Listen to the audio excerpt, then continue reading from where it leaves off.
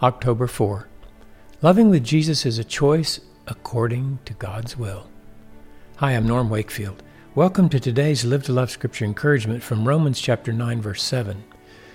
Paul wrote, "Nor are they all children because they're Abraham's descendants, but through Isaac your descendants will be named." Again, Paul taught the Romans that God's plan and love extended beyond the direct fleshly lineage of Abraham. The children of God are not such because they are descendants of a particular father. Abraham had descendants who were not considered his children from God's viewpoint. Furthermore, the promises to Abraham were narrowed in scope to exclude Esau, who gave up his birthright. Paul will talk more about these two later. For now, the point is that God chooses upon whom he will set his love, for that's how the love of God works for us and through us. When we live to love with Jesus, our love is a choice, not a reaction.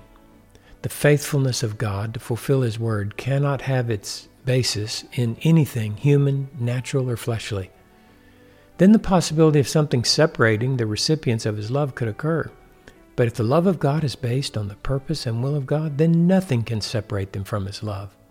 They are children of God because God's word and promises were intended for them. What encouragement and grace can we derive from this verse to help us live to love with Jesus? If we know the nature and character of the love of God in Christ that we've received, then we can surrender our lives to be men and women who express his wonderful love. If God has set his affections on someone and they're his children, regardless of their ethnicity, gender, and by that I mean whether male or female, social or economic status, or even behavior, we love them by the will and choice of God. The direction of my choices toward them for their highest good will be sustained by the grace of God through the power of the Holy Spirit for the glory of God. Every other kind of worldly love fails. A love based on anything in the life of the person who we know God wants to love will tire, fail, and ultimately be lost. So today, let's remember what Paul taught in this verse.